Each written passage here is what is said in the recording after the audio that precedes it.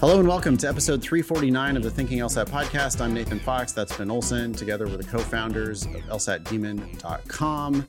The show is going to air on Monday, May 9th, which means you've got a month and a half to decide whether you want to sign up for the August 2022 LSAT registration or LSAT administration. Those deadlines just came out, all of them for the entire next LSAC cycle. Those deadlines are now out, but it's Tuesday, June 28th. To decide whether you want to register for the August 2022 LSAT. Really no reason to sign up ahead of time. I just, your practice test scores aren't going to lie. So I would take practice tests until they reflect, a number that you're happy with, then register for the test. No rush if you're hearing this on day one as the podcast releases. We do have a class coming up in just another couple weeks. Registration is open for How to Get a Law Job You Love with USC law professor Rachel Gezersay. She's also a practicing attorney in Los Angeles. That's Saturday, May 21st, 10 a.m. Pacific, 1 p.m. Eastern. You can go to lsat.link/Rachel if you would like to register for that free class. All you need is an LSAT Demon free account. Hopefully we'll see you guys there. Hopefully I'll see you in my LSAT study group. I do this every other Thursday at 4 p.m. Pacific, 7 p.m. Eastern. You can just, again, go to lsatdemon.com, sign up for a free account and come to my free study group. Ask me absolutely any question you want to ask me. We're still hiring. If you want to teach, especially if you want to teach logic games for us, we would like to see a video. We need a 99th percentile official LSAT score report, and we need a video of you teaching a game.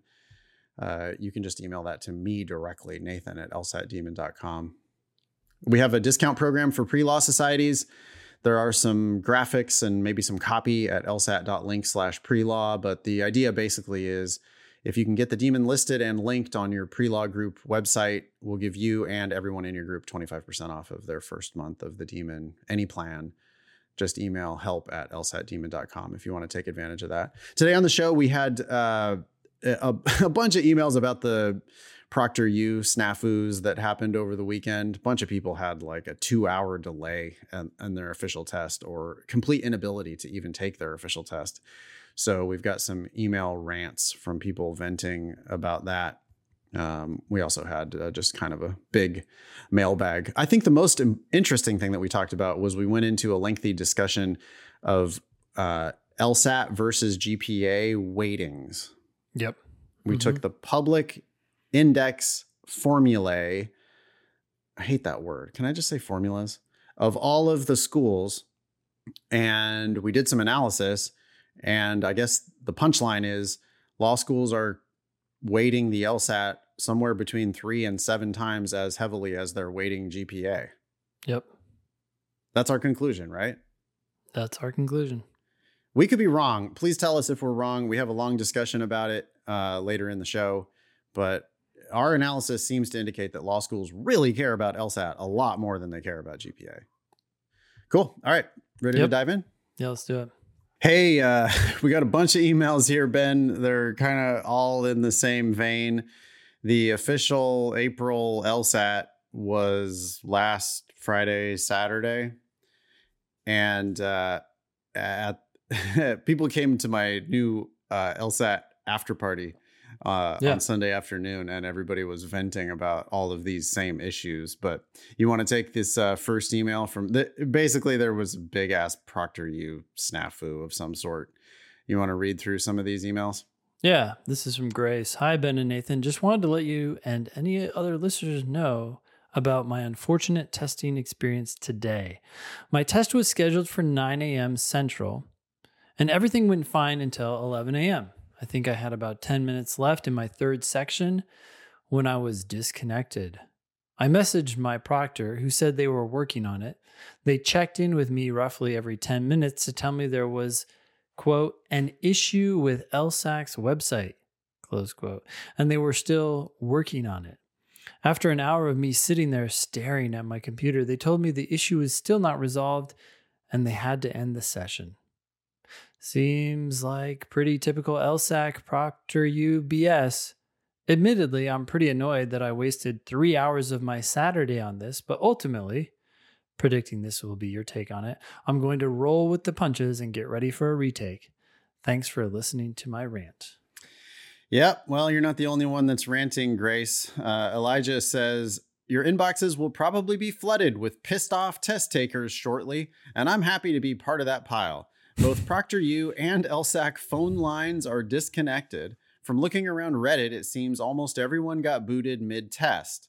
I'm not well versed on LSAT Flex lore, but I'm guessing this is unprecedented and might have major ramifications. I was never even able to start mine, stuck on the chat screen for over an hour now. I was really looking forward to killing this test and then opening a bottle of wine to celebrate this LSAT journey finally coming to a close. I'll still be opening that wine, but the journey continues, I guess. Fortunately for y'all, this debacle might result in another month of my subscription money. Cheers, sad face. Best, Elijah. Yeah, well, we were behind it. I mean, that's what we did. Yeah. This is the last way I want to get paid, but it's just an unfortunate truth that they ProctorU / the website. I don't know what the actual root of the problem is. It's not our tech. Yeah. But here's one more. You want to take this one from Sure. Chris? I'm sure you guys are going to get 1,000 or more emails about this, but wow, LSAC crashed for nearly 2 hours today, beginning almost exactly at 11 a.m. Central. I think you guys had an email months ago regarding those unexpected errors, the things you can't test for or control. I can't remember what exactly they said about test day issues, but it was good. It was a good episode. I think it was basically the idea that there are variables you won't be able to practice for on test day, and you need to be prepared for unexpected events. At first, I was worried. Then I realized it was LSAC and not me. And so I looked at it as being able to take a nearly 2-hour break in the middle of my exam. Totally fair. I'm sure everyone who got the standard 10 minutes will love to hear that. I ended up grabbing my guitar and playing for like 45 minutes, and my proctor was cool with it. Then, right near the end of the 4th section, my computer just went black and straight up restarted out of nowhere. Okay. How is it that in 4 straight months of Saturday morning prep tests, this restart issue has not occurred once, and suddenly, the day of the real thing, all the worst stuff happens? Anyway, just wanted to share my experience. I think everything is going to go fine, and if not, I already contacted LSAC to verify whether my test will reflect what I input, and I'm already scheduled for June. Chris.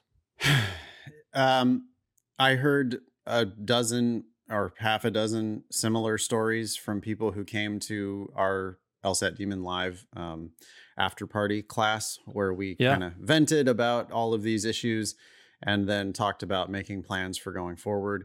A few of the students. So what happened was all the people who were affected were offered a retake. Here's the strategery part of it. They're offered a retake on exactly May 10th. I think it was. Okay. Yep. Don't you could fact check me. Whatever it was something like exactly May 10th, or maybe it was May 8th or whatever. So it was just tomorrow, like the day after this comes out. Yeah. Yeah. I think it was a Tuesday. So yeah. Okay. So May 10th. Yeah. And so then like some of the students are like, well, I work though, so I can't do that. And LSAC. So the other option was you can retake it for free in June. Okay. There's a couple problems, if you take advantage of the exactly May 10th retake, then that's your May attempt, and then you can still take it in June. Yep. But for the people who can't take it on exactly May 10th, if they do avail themselves of this free retake in June, well, then it's as if they just didn't get a shot at the May LSAT. Yep. So for people who are ready, for people who have their practice test scores where they need to be, for people who now just need to document on record their full potential by taking the official test. Yep. If you can't take the retake on May 10th, you're just basically like, well, sorry, May LSAT was not for you. Yep. And they give you, it's like they're being generous by giving you the free retake on June 10th. But most of our students, like the people who are doing it right strategically, they were already going to take it in June so that they would have another shot at it, so that they, increase their chances of getting the score that really reflects their ability. I want to be clear that we're not encouraging people to try to get lucky. We're encouraging people to smooth out the natural effects of random variation by taking the test multiple times, so that you, at some point, your highest score on record is going to be a good reflection of what you're capable of. Yeah. I do want to push back against the people who are not taking it on May 10th because of work. If you got COVID, would you be working on May 10th? I mean, I guess you have to decide how important your job is and how important it is to work on that day. But I would imagine a lot of us have a reflexive, automatic response to something like May 10th.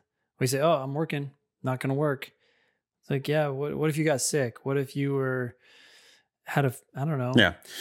Well, this is more important than your stupid job anyway, right? Like you're planning on quitting your job, aren't you? To go to law school. Yeah. I'd hate that you lose that option to take the test one more time. Potentially, you can have swings of 2-3 points sometimes just from test to test more. So what if you got 3 more points because you got to take it one more time? Like, geez. Yeah. And on the rational presumption that 1 LSAT point is worth $10,000 in scholarships, 3 LSAT points is worth $30,000 in scholarships. So what's worth more, an attempt at $30,000 or 1 random Tuesday of work? Yeah. Not only that, but I was going to say it's not an all-day affair, except for apparently ProctorU turns it into an all-day affair sometimes. Yeah. But in theory, it shouldn't be, right? So in theory, it should be 2.5 hours, and it just really shouldn't be that big of a deal. Different for accommodated students, of course. Different if ProctorU decides to give you a 2-hour break in the middle of your test. We heard this from a lot of people. The reports of the proctoring, they were wildly different. Like definitely have different proctors telling people different stories.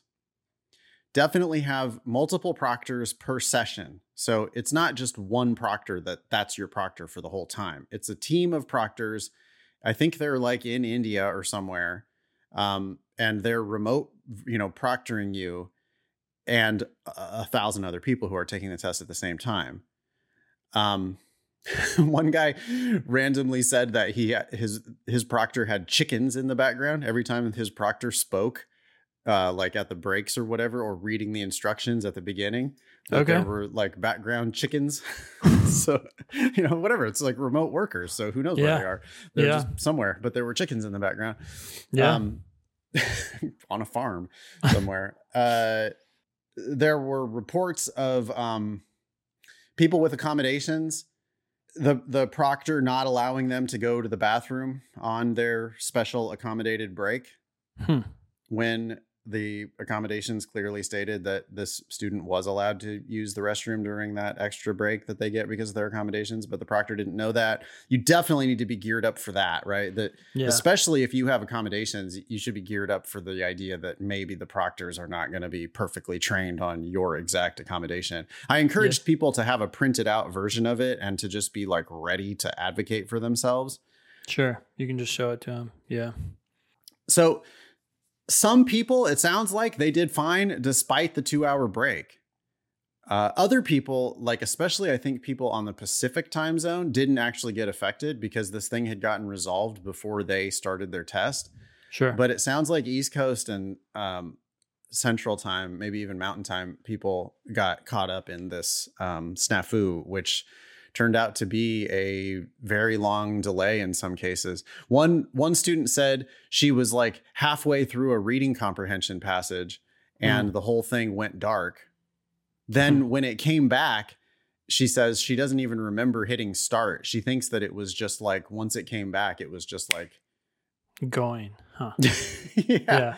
Just like going. We're back. Are you ready? We're ready. We're rolling. We've been here the whole time. What? You're not ready?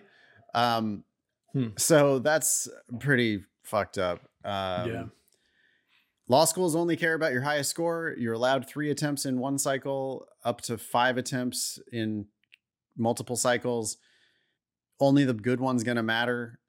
You got to be ready for the possibility that the shit is going to just hit the fan on any official test. This is, I think, my best advice for all of this is, well, that's why you plan on taking it multiple times.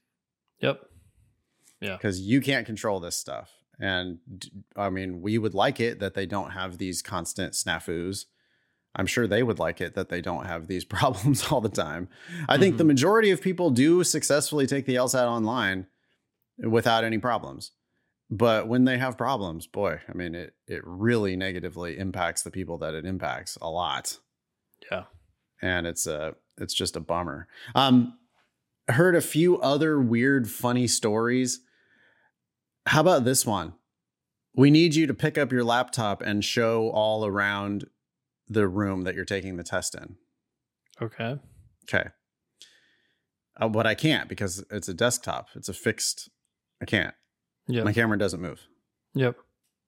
Oh, okay. Go get your phone. Wait, my phone's in the other room. I'm not supposed to have my phone. Yeah, go get your phone. Turn it on. Use your phone camera somehow. Connect to us via your phone camera to show us the security of your room. We heard other people, multiple people, show me your phone so that I can make sure it's off. How fucking stupid is that? Can you imagine? Show me your phone so that I can be sure it's off. Can you imagine the security involved, the like complete lack of? How hard is it to game that? Yeah. Like, I'll pick up my phone right now. Oh, wait, that came on. But even then, you just turn it off and then turn it back on. Well, you have it off, you show it to them that it's off, and then the second you set it just down, reach your hand back over and turn it back on. That's not hard. I mean, it's like, I don't know. It's just like security theater, right? It's the difference between actual security and like just trying to make it look like you're doing something for security. Sure. Which I feel like half of what TSA does too, right? Is just like this bogus security theater, make you empty out your water bottle or whatever. Like, come on. And, like, Ben, how hard would it be if you wanted to videotape your entire session taking the test? How hard would that be? Oh, not hard at all, especially these days. I mean, gosh, think about all the hidden cameras that are easily accessible on Amazon. Well, and you're telling me that some remote proctor is going to be able to look at you're controlling the camera. You control what the remote proctor sees. Yeah. So they're like, no, show me all around the room. Yeah. As if me panning the camera around is going to be you're going to be able to totally detect anything. You're like, wait, there's someone standing right there. Oh, okay. Well, and anyway, the second we stop, I just reach under the table, grab out your 4K camera and just set it up over here. I'm doing it right now. It's over here. It's off the camera. You can't see, but I'm doing it. And there's nothing that they could do to stop that. That's the ultra irony about this is that the people who are really going to cheat, like the people who are really going to pirate the test or really cheat, they're going to do it anyway. You're not stopping them. All you're doing is inconveniencing like the 99.99% of the people who have no interest in cheating in the first place. Maybe this is going after the 10% of like lazy cheaters, right? Like they're going through this theater, but you know they're going to do it. So you're kind of like, forget it. Well, I won't cheat. But if they did nothing, then it's a percentage of people who would, okay, maybe I'm going to take advantage of this. Cynically, it's kind of perfect, right? I mean, because it's not like there's real character and fitness for lawyers. Sure. Well, it's not like they're actually getting people who are of upstanding moral character. Sure. They're just making sure you've never been caught for anything. Mm-hmm. It's not that you didn't do these things.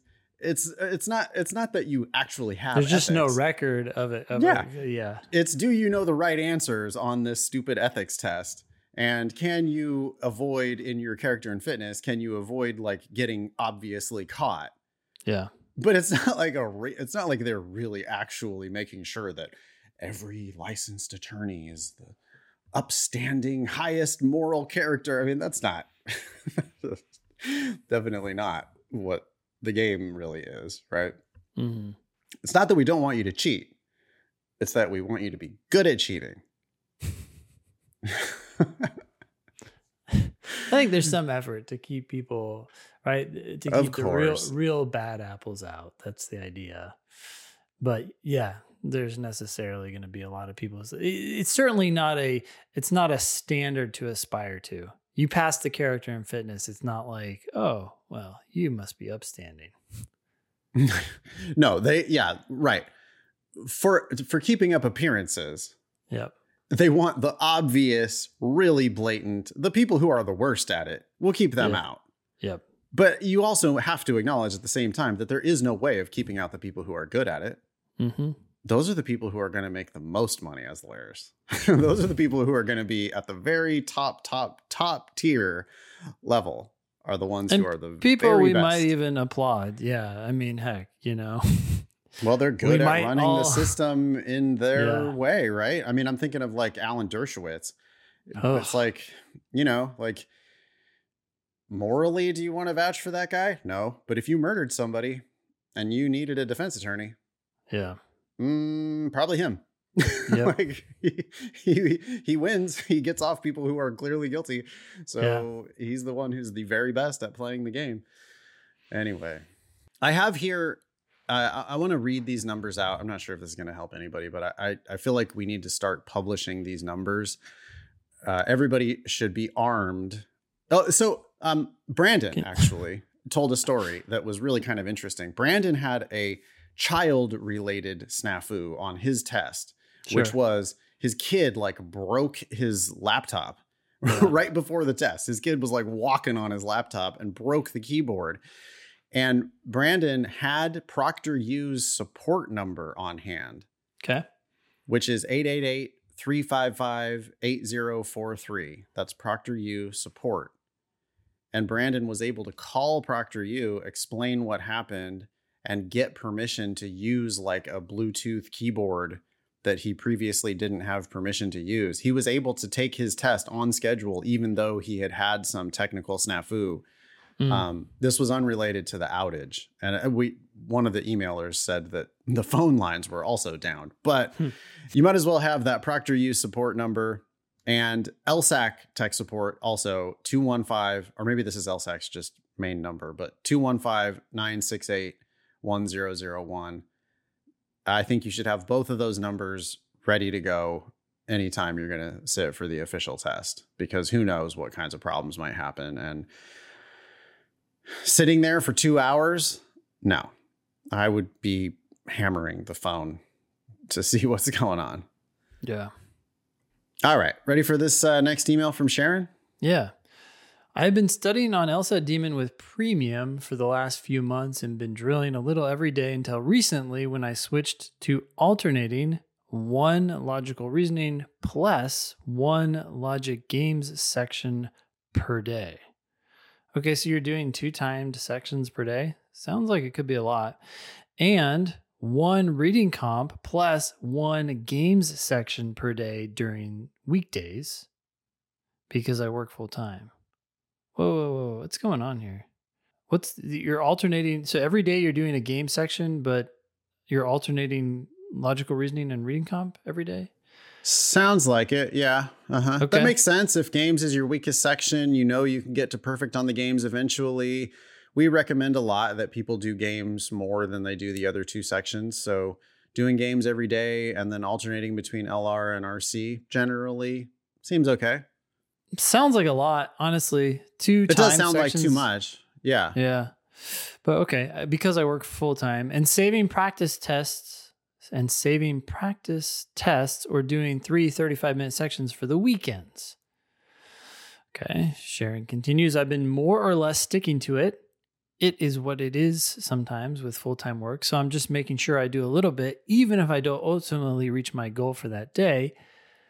But then my 2L friend brought up a good point to hold off on test 80s and above for only practice tests and maybe do them later because I could at some point run out of questions and start memorizing previous questions / answers, which I have unintentionally done before in other standardized exams.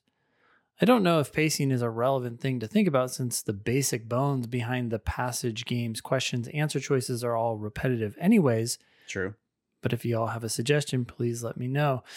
Someone just talked about this last night in class too. They had done the same thing. Some previous prep course had told them to save all the recent tests for practice tests. So they had gone in and edited their test settings so that all the most recent tests were allocated to test taking. And then they did all the the older tests for drilling.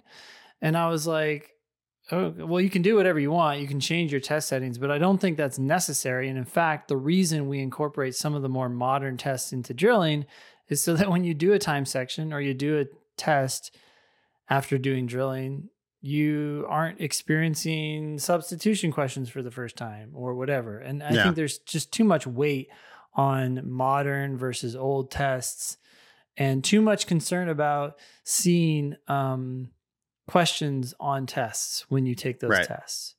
It's like, okay, but can you get it right now? And fine, your score might be a little skewed because you've seen a question before. So what? This is a practice test. It's not your final test. All you care about is learning. That should always just be your primary focus. Right. Yeah. The daemon generally, I don't think people should be messing with the settings very much. Nope. We've made good decisions on your behalf. You don't need to worry about it. Just drill sometimes, do timed sections sometimes, come to class. You don't need to manage it. Just do a little bit. Yep. This idea that you're going to hold off on tests in the 80s for only practice tests is like, well, wait, so then what are you telling me? Are you going to do all those tests before you sit for your official test? Or are you going to do just some of them, then take the test officially, then have more of them in reserve before the next time you take the test officially? I don't think it's like that's you're really holding that good back. of a plan. Yeah, because especially for logic games, I would prefer that you've done all of the most recent games before you sit for your first official practice test or your first official test. I think you should have done all of the games in the 80s and above. So that it seems weird to me to be holding back intentionally. I'm not saying you have to do all of them. I'm just saying that like it would kind of be better that you did than that you didn't. So intentionally holding stuff back for future retakes doesn't make any sense to me. People put way too much weight in the idea. Wait 1 second. I don't know. I don't know if I'd even say that. I just don't want people getting like obsessed about like, oh, well, I've done a bunch of drilling, but I haven't done all the games from test 80 and up. And now Nathan's saying I should go do them. I feel like all the games are pretty good. So I don't want people thinking about any of this. No, exactly. No, stop managing it. Don't worry about it. We've made all the decisions for you. Stop thinking about it. Yeah. Yeah. And here's one thing to keep in mind too. Here's a negative with doing all the most recent tests, if they are better in any way, shape, or form, as practice tests. I don't think people review practice tests as effectively as they review time sections or drilling. Well, and to go back to Sharon's thing, doing a section of LR and a section of games on a weekday when you're working, or a section of reading comp and a section of games on a work day. Why not just do a little bit of logical reasoning drilling and a section of games? Why not do a little bit of reading comp drilling and a section of games? Or why don't you do a little bit of both in drilling? Or do a logical reasoning section and then drill some games. Like, why this fetish on, it's like she was drilling and then she went 100% to just timed sections. I don't know why you're doing that. And I think, because a weekday, man, just to do 2 timed sections, that's an hour and 10 minutes with no break. That's an hour and 10 minutes. Plus review, which might be another hour. Do you really have 2 hours and 10 minutes on a weekday? That's a lot. I mean, that's an awful lot to squeeze in if you're working a normal 9 to 5 or 9 to 6 or, law firm life, 9 to 8 like schedule. Why not do less, but go deeper? The exciting thing about all this, Nathan, is that Daemon 3.0 should hopefully put an end to all these questions. Really? The first time I ever heard of Daemon 3.0 was yesterday on our Slack. I guess this came up in your class last night. You were asking for features for Daemon 3.0. Want to give us a little peek behind the curtain on Daemon 3.0? Yeah. The idea behind Daemon 3.0 is to basically remove all these choices from people. So right now we've removed choice from drilling, right? So when you drill, the daemon decides what question is best for you, and then it gives you another one, it gives you another one. So you don't have to go out and decide, oh, which questions am I going to drill? That's great. But what about like, oh, should I drill games? Should I drill logical reasoning? Should I do a time section? Should I do a test? Should I look at a lesson? Should I attend a class? All these kinds of questions, I think people over time figure it out, but it's like the idea behind Daemon 3.0 is you log in and it's giving you a suggestion. It's like, hey, do this. And, maybe you don't have time for a test right now. So then you say skip and then it pops up another suggestion.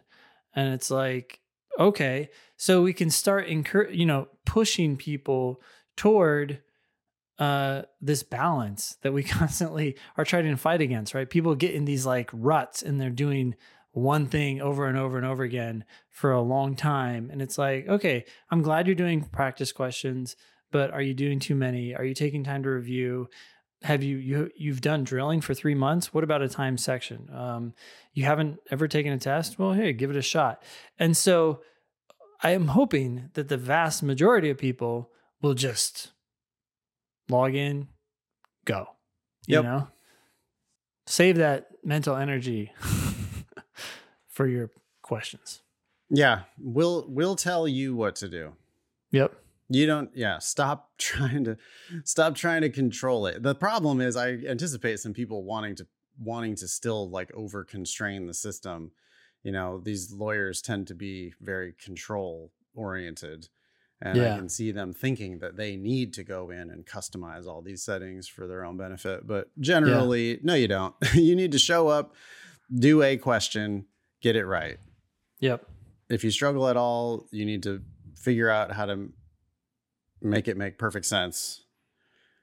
Once it's perfectly clear, then you need to do another one. Yep. It's like why you basically don't need to choose like your classes. Even if you're a Daemon Live subscriber, just come to class. Just whichever one works with your schedule, just show up. Yep. It's fine. You don't need to perfectly, this is like a lesson for myself with my yoga practice, right? Yeah. Just go to class. It's fine. Yeah, I know there's certain ones that you like or whatever. Yeah. That's great. You can try to go to those ones because you like them more. But you also could just, whatever one they're offering, that's probably good for you. Yeah. You can just go, you need to do all of the things. So why not just go do whatever they're doing that day and don't make the decision. Let the professional make the decisions for you. Yeah, I like that. Okay, cool. Yeah. Anything else for Sharon? No. All right. We covered it. Okay. Thanks for writing in, Sharon. Oh, by the way, everybody, the email address for the show is help@thinkinglsat.com. So please write us in. Let us know what you think. All right. This next one is from Anonymous. Hi, Nathan and crew. I just wanted to send you a quick note saying thank you for all the great instruction and help. I cannot stress enough how grateful I am. I recently got into my first choice school, University of Alberta. That's in Edmonton, Alberta, Canada. And that can largely be attributed to LSAT Daemon! I scored a 169, which compared to some of the other rock stars on your show isn't that great, but I do feel I performed much better than what I initially felt I was capable of. There were many days where I felt like scoring 165 was an impossible task. I appreciated the excellent quick replies to the ask button, the engaging live classes, and the clear video explanations. Well, we appreciate you. Thanks for writing in. Here comes a question. I'm preparing for my 1L year and thinking about the classes where the final grade will be based primarily on papers. Nathan, you recently mentioned on a show that Abigail reads over some of the stuff before it is sent out and provides feedback. Well, that's Abigail editing my written explanations for logical reasoning. She also edits the team's written explanations for reading comprehension. Does LSAT Demon offer writing help services for papers? I know you help with personal statements. I would be interested in editing services from the ACE team at LSAT Demon. I know Ben was mentioning he used to work for a legal writing consulting company, and I've picked up quite a few writing tips from the two of you. Just some food for thought if it's not a service that is offered currently. Have a great summer. This is a incoming 1L at University of Alberta in Edmonton. I don't know that writing is the actual thing that's being tested on these law school exams. Definitely not, because you can actually, in many cases, if you don't even write prose, if you just write bullet points, like you can write an outline, and that's in fact a common test taking strategy for these exams, is that you write it in bullet points first, or you write it in outline form first. And then, you develop as much of that as you can. You flesh out the arguments as much as you have time for, but you can still end up getting credit for the part that you just outlined if the professor can see that you knew what analysis needed to be done.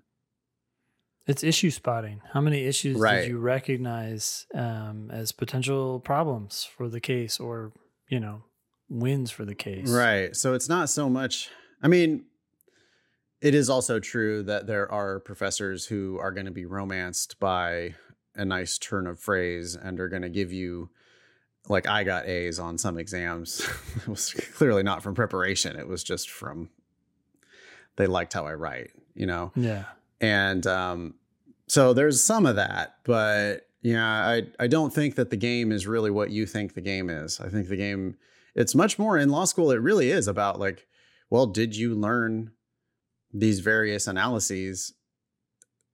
It's bullet points, right? It's like rubrics that you needed to have memorized, essentially. It's like, well, this case had this analysis and this case had this analysis.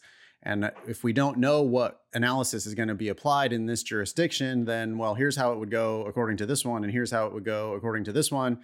And I would argue that it should be this analysis because of whatever reasons. Like, that would be like an excellent answer. Yeah.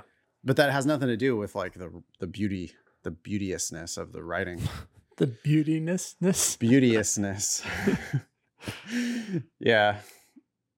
Thanks for writing in anyway. Glad you killed the LSAT. All right. This one came in through our new website at thinkinglsat.com. It's from Matthew. Says, hi, I'm really worried about my GPA and have some questions because my LSAC GPA is significantly below my undergraduate GPA, nearly half a point lower. Here is some more background on my grades. I'm not really sure I care, to be honest. Like, your LSAC GPA is what your LSAC GPA is. Yeah. So we have to live in reality. And like, I mean, I don't take this the wrong way, Matthew. It's not that I'm not sympathetic. It's just that I don't think any of what you're about to say is going to be relevant at all to, like, actionable, like, what are we going to do about it? Yeah. But anyway, I'm a former community college transfer to UCLA.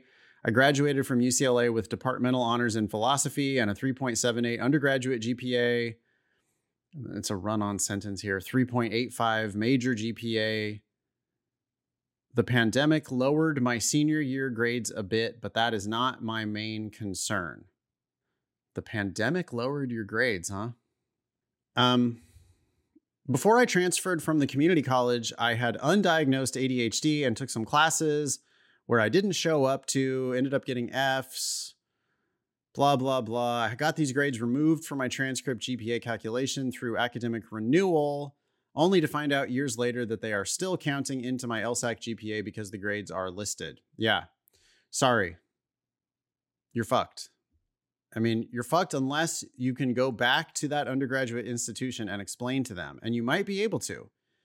You're going to have to practice your lawyering right now on your own behalf. You go back to that old community college and you say, listen, LSAC doesn't honor your academic renewal. I want to ask you guys, because I'm an alum of your school and you want me to be successful, right? And I did graduate from UCLA with departmental honors. And now I'm trying to apply to law school. and you want me to be a successful alum of your community college, right? So is there any way that you could take these Fs and just get them off of my transcript entirely? I did the academic renewal. They don't count on your transcript. They don't count on the GPA, but you see, they do count against me for law school admissions. Yeah. I'm not saying that this is going to work, but you got to try. It's going to make a big difference. Yeah. Yeah. You have to try, because if it does work, then that's amazing. So you need to go try to get those taken off of that transcript, and then get those transcripts re-uploaded, and then LSAC will recalculate your GPA. Yep. Have to do that. Okay. What else does Matthew want to talk about? I'm naturally pretty good at the LSAT, but terrified that these previous grades, blah, blah, blah. Yeah, okay, we already talked about that. Oh, I also got a no pass in a class during the pandemic because I missed the deadline. And it ended up conflicting with another class, and I needed to go to both live. Okay, so you missed the deadline to withdraw. I mean, that's your bad, dude. Like, I understand that circumstances were not working in your favor, but like, no one gives a shit. Like, everybody has circumstances. It's just like you failed to drop that class, and it fucked you on your academic record. I mean, think about what law schools are doing. Law schools are admitting you to another academic endeavor. Like, they're admitting you to, they want to know if you learned how to work the system to your advantage. And yeah, all this stuff adds up to, you did not learn how to work the system to your advantage. Not as well as your competitors. Look, there are some things you can't change, but it sounds to me like you're saying, hey, I was the victim of this situation. These classes were conflicting and there was nothing I could do about it. I was just at a loss. But it's like, how many other people were in the same situation and went to one of their professors or both and said, hey, look, I got this conflicting class. What would you like me to do? And the professor, I mean, at that point, what are they going to do? They probably have to make an accommodation for you, but you just didn't even ask. I don't know what happened, but yeah, you failed, and you weren't ready enough. Look at this, because here comes another excuse. Listen to this. Yeah. The only reason I did not withdraw. Wait, but you just gave me 2 reasons why you didn't withdraw. The only reason I did not withdraw was because I needed to be enrolled in the units, and I did not think this would affect my GPA, and I needed the financial aid of remaining full-time. So he actually stayed enrolled in the class, even though he knew he wasn't going to go, and he knew he was going to get an F, but he didn't think it was going to affect his GPA or he knew he was going to get a no pass, but it wasn't going to affect his GPA, but he stayed enrolled in the class because he wanted more financial aid. Okay. You had some interesting beliefs that affected your, I don't know, like, why not do well in the class either too? I mean, why this assumption that you're going to skip it? Is explaining things like this worthwhile? No, you're definitely not the way you're doing it. Yeah. No. Do not say any of this stuff. No, I just don't think, step 1, go back and get these classes removed to the extent you can get them removed. If you can do that, then you don't have anything to explain, which is wonderful. If you do have to explain anything, I don't think you're knowing how to do that. Because right now, your perspective of the world gives you a lot of passes. Not to just play on the words here, but you kind of, like, you see yourself as a passive agent, the victim of circumstance, and that's not going to come across great. No, none of this. This is all coming off. I'm not, Matthew, you could be a 45-year-old professional person as far as I know. I don't know anything about you other than what you've written, but this is coming off looking really immature. It's coming off looking like someone who's not going to be successful in my law school. If I'm making admissions decisions and I see all this, I'm like, oh boy, boy. Thank God Thanks for Matthew sharing. shared all of this so that we can deny him, because he looks like somebody who just doesn't take responsibility for things that they're not within anyone else's control. You know, See, he goes on and says, do schools get to see what your undergraduate institutions list as your GPA and how LSAC butchers it to death by its unforgiving translation system that seems a bit classist and benefits those with the money and resources to not have to learn while working and figure out their lives? Ooh, again. The LSAC system, despite its problems, is an effort to try to equalize grading systems throughout the world. That's what it's trying to do. Not saying it's a perfect system, but it's not by any means trying to benefit elitists. Yeah, I don't know where the accusation of classist. What? Different schools do things like pass no pass in different ways, so they have to somehow make the GPAs be something comparable to one another. Yeah. And that's all they're trying to do. It's I don't know where you're thinking that it's like, oh, they only discriminate against people who came from community college. That's not what's going on. Your GPA will go up or down when the LSAC does its calculation. And we haven't seen any correlation where it's like, oh, if you went to community college, then your GPA has a tendency to go down. I've never heard anything like that. Anyway, I want to work in big law and go to a top 3 school, or a top 20 school on a full ride, if possible. And I currently work for a big law firm, Sullivan & Cromwell in Los Angeles, as a project assistant, LA's version of a paralegal. And I am making connections where if I go to a good law school and get decent grades, they may hire me back. I just took a practice LSAT and got a 175. Nice. Great. I have taken 5 or 6 practice tests and been showing up to a Kaplan class. Oh, God. I mean, if I was pressed to say what's the worst LSAT class, I probably would say Kaplan. I don't think that class, especially if you're already in the mid 170s, you probably scored higher than your teacher. Like, I can't imagine that class is helping you at all. Anyway, I feel I cannot be satisfied with anything below 170s, high 170s, or a 180 to make up for my GPA. Besides getting a 180, how can I minimize my academic past that is not representative of me as a current student from tanking my legal future? How can splitters maximize their chances?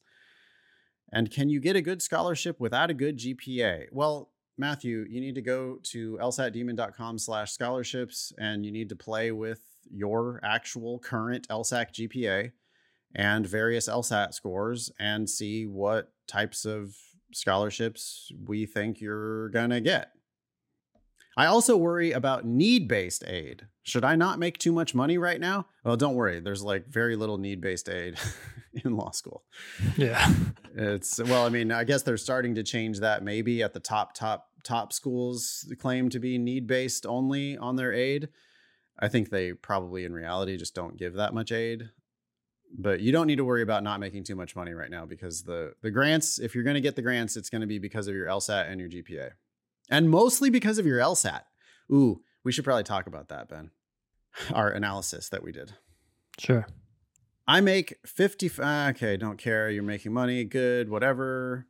My job has told me they would not allow me to work while in law school part-time, even if I stayed in LA, as they would want me to focus on law school and come back as a successful attorney/summer associate if I was to work for them after I leave.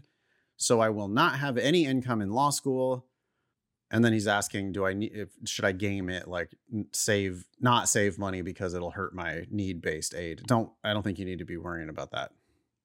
I think you need to be get those grades redacted off of your old transcripts. Go do some lawyering on your own behalf.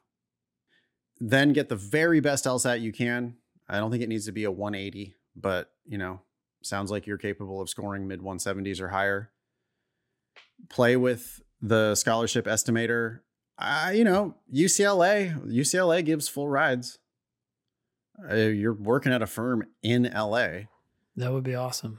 A full ride at UCLA. Is that in the cards for you? I mean, that's great. My last bit of advice for Matthew is that you need to be careful with your writing and your editing. There are many typos, many run-on sentences. I understand that you're just firing off an email to some random podcasters and you didn't like really put your full best attention into this, but you just be careful. Make sure you're putting your best foot forward.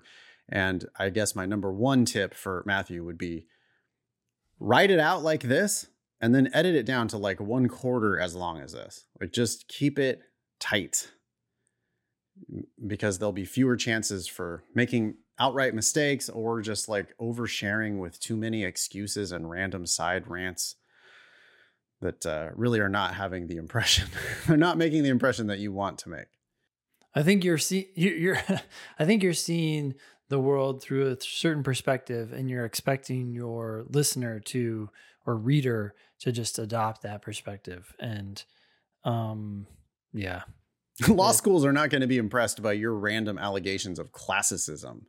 I mean, not only that, but who do you think the Law School Admission Council is? The Law School Admission Council is a nonprofit. It's a member organization. Who are the members? All of the law schools. Yep. So there's not really a difference between LSAC and the law schools. This is what the law schools do. Via LSAC, the law schools normalize GPAs versus one another. Yeah. And so, and then do the law schools see your undergraduate transcripts? Well, sure. Theoretically, they could. Do they give a shit? No, because they publish the LSAC GPA on their ABA 509 report. And that's what matters to the rankings agencies. So that's the number that matters. The LSAC number is the number that matters. Well, they also don't want to compare apples to oranges. They don't want to get in some like rabbit hole of, oh, well, your GPA at this random community college was this. And I guess I see how that could be better than what? The GPA of someone who has been LSAC adjusted? Right now. What? What are they? They're going to compare that? What are they going to do? Start comparing your official LSAC GPA to the GPA of the official GPA of some other school? And now they're just making their job even harder. This might be, Ben, one of the main reasons why they weight LSAT so much more heavily than they weight GPA. I shared this with my class just recently. Yeah. We haven't yet shared the actual spreadsheet where we did the analysis. Yeah. But LSAC on their website, they have a thing about indices. They have a thing where, so every law school uses an index formula where they take your LSAT and your GPA, they multiply your LSAT by some number, they add that to your GPA times some number. And they basically then find a one number. They translate your two numbers, GPA and LSAT, into one number so that they can then conveniently rank, okay, here's all of our applicants based on this. They call it an index calculation. Yep. They publish their weightings. Yep. Or almost every school. What was it? Like 20 schools that didn't? Yeah, 20 of the roughly 200 schools. So 10% of the schools aren't reporting their index formulas. And I think, is it okay, Ben? Can we figure out a public way of sharing all this? I think we should make it. I think we should make our analysis public. Sure. It's we can just add it to all the other information we share on lsatdemon.com/scholarships. Okay, lsatdemon.com/scholarships. You should look for a link to, I don't know if we're going to do it in a Google Doc or whatever, but I would like to just show, hey, here are the index, because it's a link from LSAC that shows here's the most recent index weightings. Sure. And then from those weightings, we can infer how heavily they're weighting LSAT versus GPA. Now, I can walk through a little bit of my understanding, and we could be wrong, by the way. Like Ben and I agree, but we could easily be wrong. We've had a couple people kind of reality check this, but we would like our listeners to reality check us on our analysis. But the best LSAT is 180. The best GPA is, let's say it's 4.0, whether it's 4.0 or 4.3. Okay. But let's say it's 4.0 just for ease of math. Okay. If the best LSAT is 180 and the best GPA is 4.0, well, that's 4.5 times. LSAT is on a 4.5 times bigger scale, right? 4.5 times 4.0 is 180. Mm-hmm.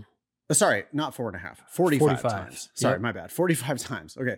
So the best LSAT is 45 times higher than the best GPA. Yep. And when they do their index calculation, what they're doing is they're multiplying LSAT times some smaller number plus GPA times some bigger number to try to give them a more equal weighting. You obviously can't like take LSAT plus GPA. That would be really dumb, right? LSAT plus GPA. Well, then GPA would just totally pale in comparison. It'd be 145th. Yeah, it would have an impact on your index number. It would be 145th as important if their index was LSAT plus GPA. Yep. Okay, that's not what they do. They do LSAT times a number plus GPA times a number, and they're trying to balance them out. Those constants, or I guess they're not constants, they're factors. Coefficients? Coefficients, thank you. Yeah. Yes. Mm-hmm. Those coefficients should be 45 to 1 if they were making LSAT and GPA equal. Or something around that, right? Because we also have to consider the range of like LSAT scores 120 to 180 and GPA probably 2.0 to 4.0. I guess I'm just thinking at the top of the range. At the top of the range, roughly, it's around 45 times So greater. Roughly those constants those coefficients should be, the GPA one should be roughly 40 something times the LSAT coefficient if they were going to balance them out. Yep. We put it into a spreadsheet and did a little bit of math on it though. And those numbers were nowhere even close to 45. No. The average was 10. The average was 10, which means that they are weighting the LSAT roughly 4.5 times on average, 4.5 times as powerful as GPA. Now, again, this is our analysis. Feel free to tell us that we're doing it wrong. I mean, there's could be something that I'm missing. Well, we kept coming back to it, and it's like, I don't see how else.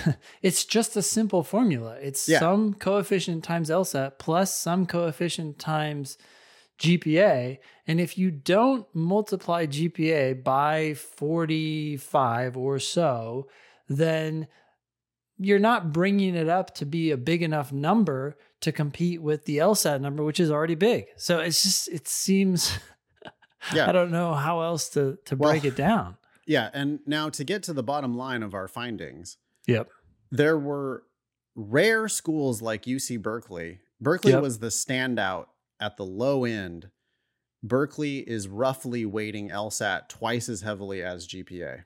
Yep. So it's 2 times more important at Berkeley than GPA. This is according to their index. Really low. That's giving the LSAT the least amount of weight than any other school, really. That's the school that likes GPA the most. And they're still weighing LSAT twice as much. And they still like LSAT twice as much as that. Yeah. Almost all other schools were between 3 and 7, right? Yep. Weighting the LSAT 3 times as heavily as GPA, all the way up to 7 times as heavily as GPA.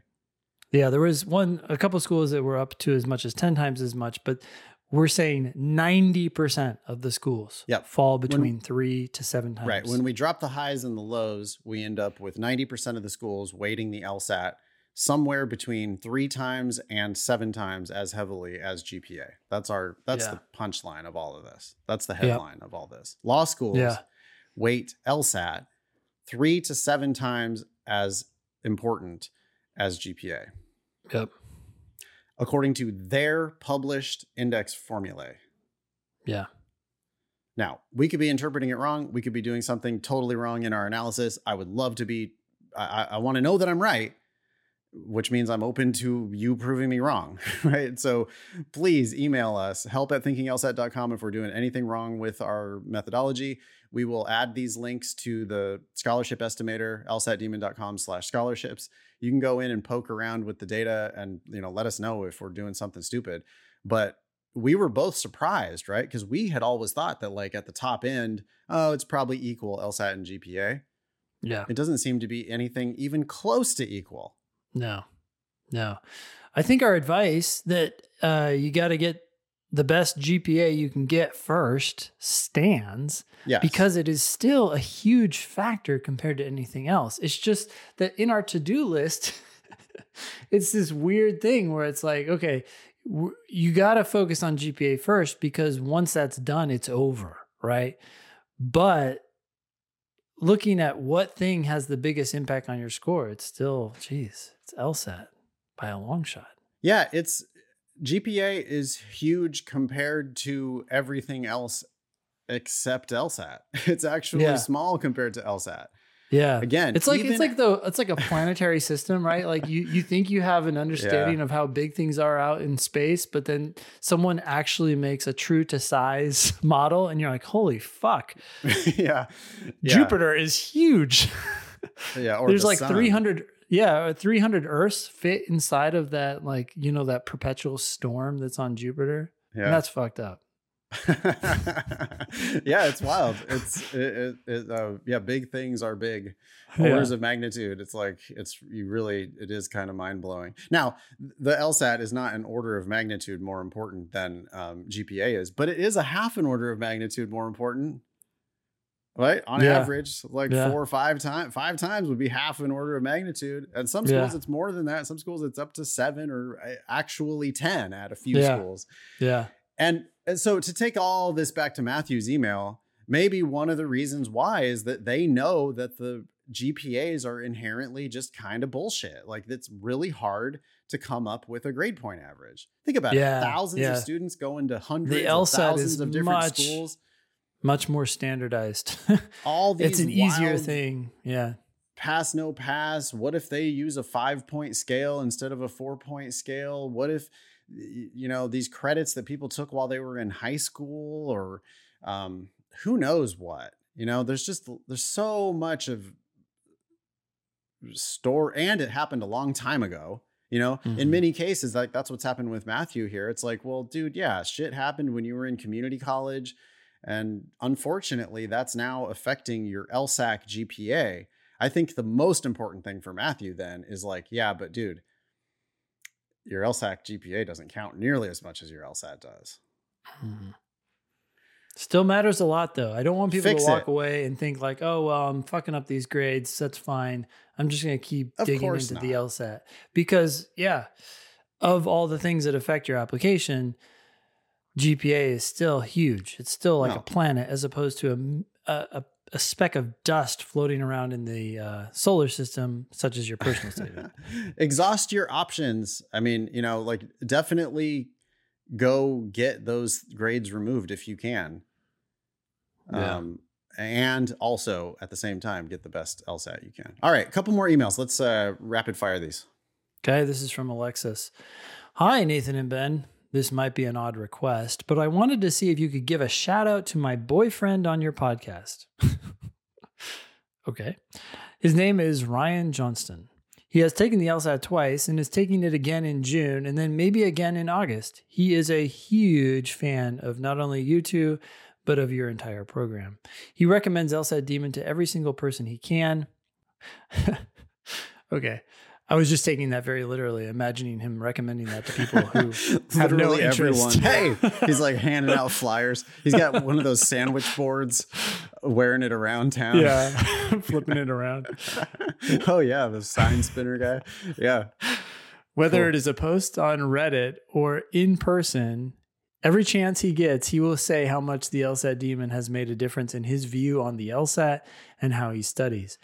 He studies every day, and that means every day I get to listen to him talk about his scores on a reading comp passage or a question from logical reasoning. Once he gets the score he wants to be a tutor for the Demon. It would mean the world to him if you could give him a shout out and wish him luck on his June LSAT. He would die. Whoa, we don't want to kill anybody, but yeah, good luck, Ryan. Good luck, Ryan. Sounds like you got a keeper there on Alexis. Yeah. that's nice. Nice of you. She's a keeper. Okay. We got a couple emails here about our most recent episode with Derek Brainerd of Access Lex. First one says, okay. Hey, Nathan, on the last podcast, was Derek on our team or the opposing team? Sorry.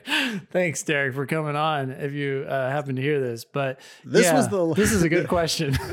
This was the latest Thinking LSAT podcast regarding financing law school. Some of the conversation went above me. I could not decipher whether or not you guys were annoyed with his responses or the situation as a whole. Should we be using that site? I was just looking for clarification. Thanks. F. I thought that what Derek was saying, I didn't disagree with anything that Derek was saying in terms of, hey, figure out ways to save money. Yes. Figure out what to do once you have a student loan, the most effective way to take care of it. But I felt like the underlying message, which he was not necessarily sharing, but I felt was made obvious through his discussion, was that you don't want to get involved in any of this. Like, you don't want to go down this path. You don't want to have to be saving $100 on your coffee expenses or trying to get involved in some loan forgiveness program. What a nightmare, right? Like, I think his advice is really for people who already have put themselves into a bad situation. Yeah. I mean, hey, he seemed like a genuine guy. He seemed like a nice guy. I was happy to have him on the show. I wasn't like, no, I didn't feel like he's the enemy at all. But I would say, hey, get a full ride to law school so that you don't ever have to talk to somebody like Derek about how to, like, because that his business is like, oh, so you've incurred $250,000 worth of law school debt. All right, let's talk about your options. Yep. Or, oh, so you're halfway through your first year and you're already $75,000 in debt because you've got undergrad debt and now you're borrowing money for law school. Let's talk about ways that we can keep this under control, by, again, minimizing your expenses, like turning down some of your optional money. You need to be just getting that tuition scholarship. So a lot of what he was saying, I don't think that it's practically very useful because the things that we talk about are orders of magnitude more important. Yeah. Like they had some website about other outside scholarships. And I think I said on the show something like, oh, that's where you get $2,500 for winning some essay competition or something. Exactly. Come on, man. You're going to have to submit 1,000 of these stupid essays and then you're going to get a few $1,000 maybe. Instead, get a few more LSAT points and get $30,000 more worth of tuition scholarships. I mean, that's just like, you're going to have one chance to negotiate with the schools in a very meaningful way. Well, maybe two chances, but the most important chance is before you ever start law school in your 1L year, before you write a single check, you need to negotiate the very best deal you can possibly get, which in many cases means $0 of tuition. Yep. Your other chance is if you really super kill it during your 1L year and you have the opportunity to transfer, like, from Hastings to Berkeley, like you could transfer across the bay to that better law school that you can see across the bay. In that case, you might be able to negotiate a 2L or 3L scholarship out of Hastings in order to stay. Yep. But you can't bank on that because you're going to go compete with all the killers at Hastings and be sure that you're going to finish in the top 10% of your class and have a chance of transferring to Berkeley. Not a good wager.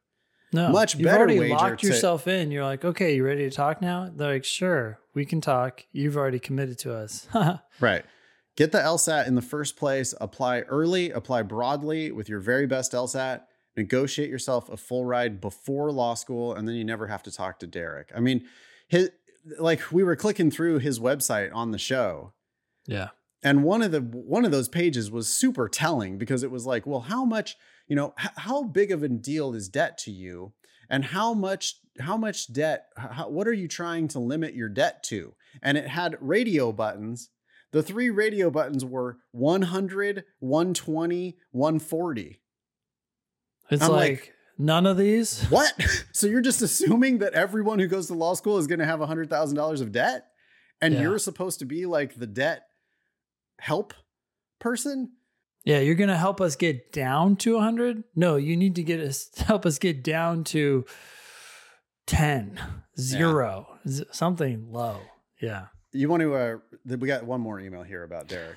Sure. Or about that episode. Not so about Anonymous writes, I just laughed when I heard that guy talk about estimating how you could borrow less for cost of attendance.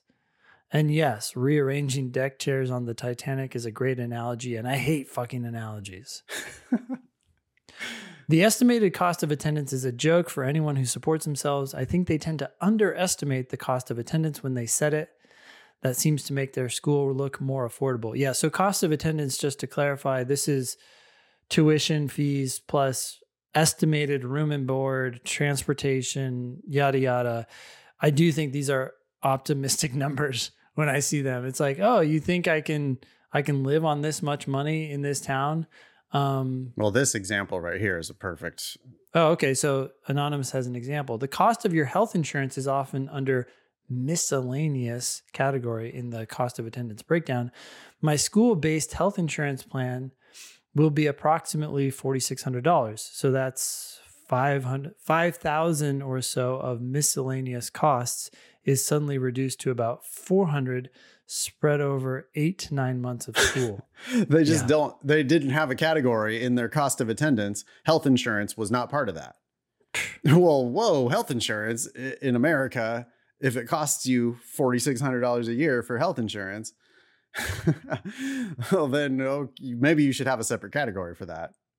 So we can be honest about that. Exactly. Instead, it's just like, oh no, that's out of your miscellaneous. Oh, really? And honestly, $4,600 doesn't sound bad. So no, that's you have $400. You have $50 a month for miscellaneous spending money. All miscellaneous, yeah. Yeah, that alone is bullshit, Anonymous says. Also, their healthcare plan doesn't really cover vision and dental, so forget your teeth and your vision, except for a few items or emergencies. So that miscellaneous cost is probably eaten up if you need a cavity filled or new glasses at any point during your 3 years of school. Wait, cavity? You don't even need a cavity. What about just going to the dentist? You should go every year at least. Okay. Anonymous continues, that doesn't even begin to cover the fact that my rent will be over twice what the financial aid office or school thinks an apartment costs. The cost of attendance is dumb as shit. Okay. I'm lucky to have the opportunities and support I have, but if I didn't, I would be losing my shit over cost of attendance stuff. So thank you for writing that in. That's from a soon to be 1L, former student of ours who's starting law school this fall. We appreciate all of those updates. You can email help@thinkinglsat.com anytime you want to check in with us. Just to bring it back to the whole thing with Derek, because like, again, like that's kind of what Derek does. If he's counseling these law students, he's like, well, so let's talk about this. You're borrowing, you're not just borrowing tuition and fees, you're also borrowing money for cost of living. And Derek's like trying to encourage people to lower that number. Yeah. But this correspondent is like, there's no way in hell I could lower that number. I can't even get by on that number. And so, well, it's just so stressful. Jeez. Yeah. Thank God for a tuition scholarship. Like this is a person who's going to law school for free. Yeah.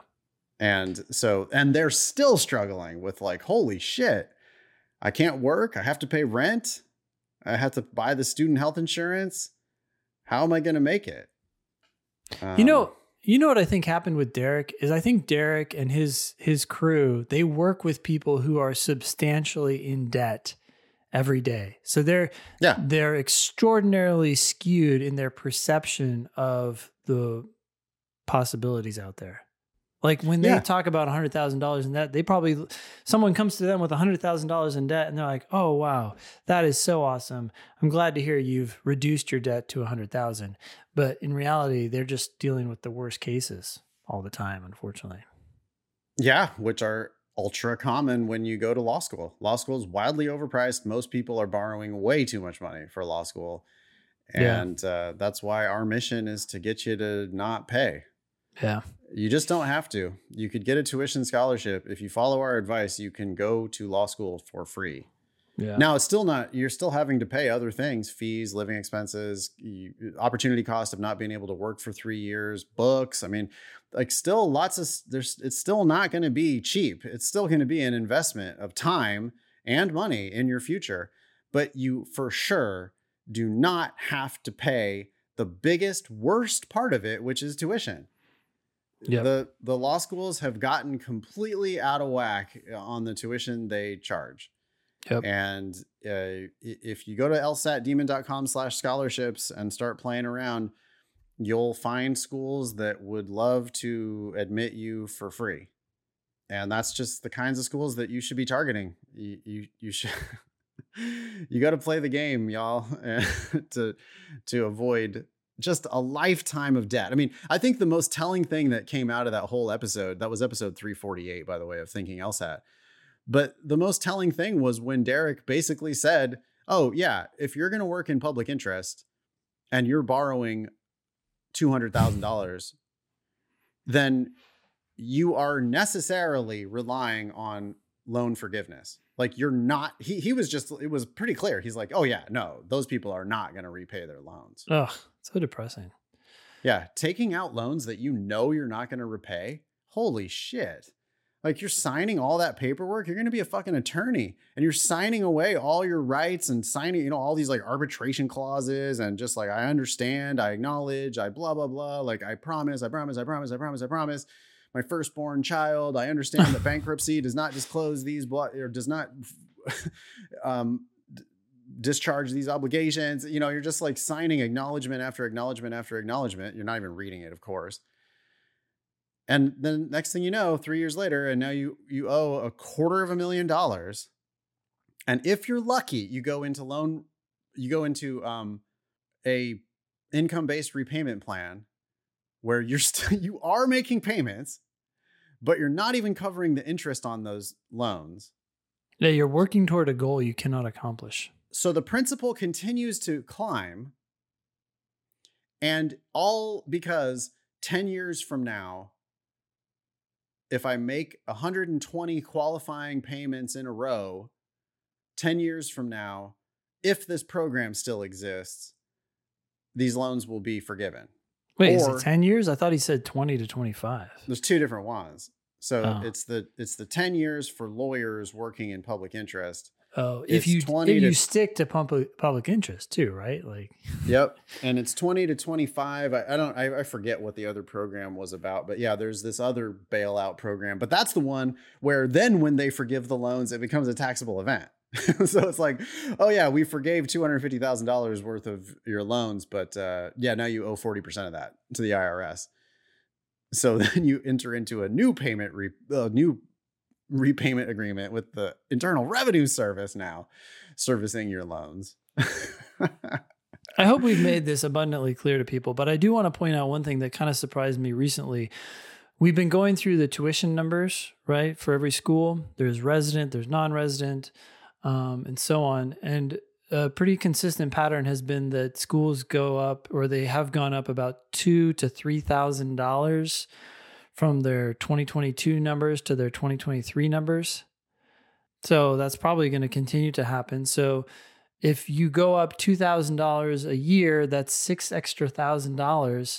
I mean, when Derek was talking about getting these scholarships that are $2,500, all you're doing is covering the increase in cost of tuition for one of your 3 years. The tuition is still what it is. Yeah. Well, our position is clear. You know, we didn't make this system. We don't like this system. We wish this system didn't exist. We wish that there was a cap on how much people could borrow as a consumer protection measure. We wish that there was a cap on how much people would be allowed to borrow. We are not elitists. I just don't want people getting ripped off in the name of opportunity. I don't think anybody should be paying this amount of money for law school, but I think the system should be fixed somehow. I think law school tuitions should be capped potentially, or the Department of Education could step in and cap the amount that people are allowed to borrow, which would have the exact same effect. I mean, Derek seemed to be pushing back on that idea, but I come on now. We actually know that. So remember when we heard about Charlotte going out of the Charlotte law went out of business? Well, the way they went out of business is the U.S. Department of Education decided to stop guaranteeing their loans. And as soon as they stopped And that guaranteeing ended. those loans, the ended school was out of business. Yeah. They're only in business because of the ability for ability for people to borrow. Well, So- it makes perfect sense. Their clients are not people who can afford what they're about to buy. Right. So how are they going to do that? No, totally. So anyway, those two things, right? Either cap student loans or cap tuitions, which capping student loans would have the exact same effect as capping tuitions. Or part of the problem is the scholarships themselves. You could outlaw merit-based scholarships to law school. Because I have a feeling they would work around it somehow. They'd be like, "Oh, well, we'll let you stay in this apartment that's on the campus for free." Yeah, who knows what. But the scholarships are a big part of the problem. And then I encourage you as an applicant, though, to take advantage of that system and go get yourself a scholarship. Yeah. Because I want to help you, listener. And the way I can help, even though I think the system is broken and this should not exist, and it's unfair that I'm going to now give you the advice that make sure you take a scholarship to law school, because they're out there and you should get one. If you don't get one, then you're borrowing money to pay for one. We have a stupid system in which someone is going around dumping trash cans full of cash on the street. You'd be a fool not to pick it up. Yeah. They're actually delivering trash cans full of cash to the law schools. Yeah. and you're not asking to have a piece of that. And you're the one who is you're borrowing the money You're to the put it into a delivery. trash can to deliver it to the school. Or you're not. Yeah. Do you want to be the one who's responsible for that trash can of cash or not? Yeah, you are I the say vehicle. not. You are the vehicle through which the Department of Education allows for that cash to be transferred from the government to the school. But you're not, because you're a Thinking LSAT listener and you know that you are not going to pay for law school. Okay. Geez, you can be LSAT famous. Get on an upcoming show by emailing help@thinkinglsat.com. If you have questions about the LSAT Demon, you can email our amazing customer service team, help@lsatdemon.com. Please check out our other podcast, LSAT Demon Daily. That's 5 days a week with a digest that comes out once a week that wraps up all of those into a supercut long episode if you prefer longer podcasts. Anyway, check out LSAT Demon Daily wherever you get your podcasts. That was episode 349 of the Thinking LSAT podcast. Thanks all y'all for listening. Nice knowing you. Don't pay for law school.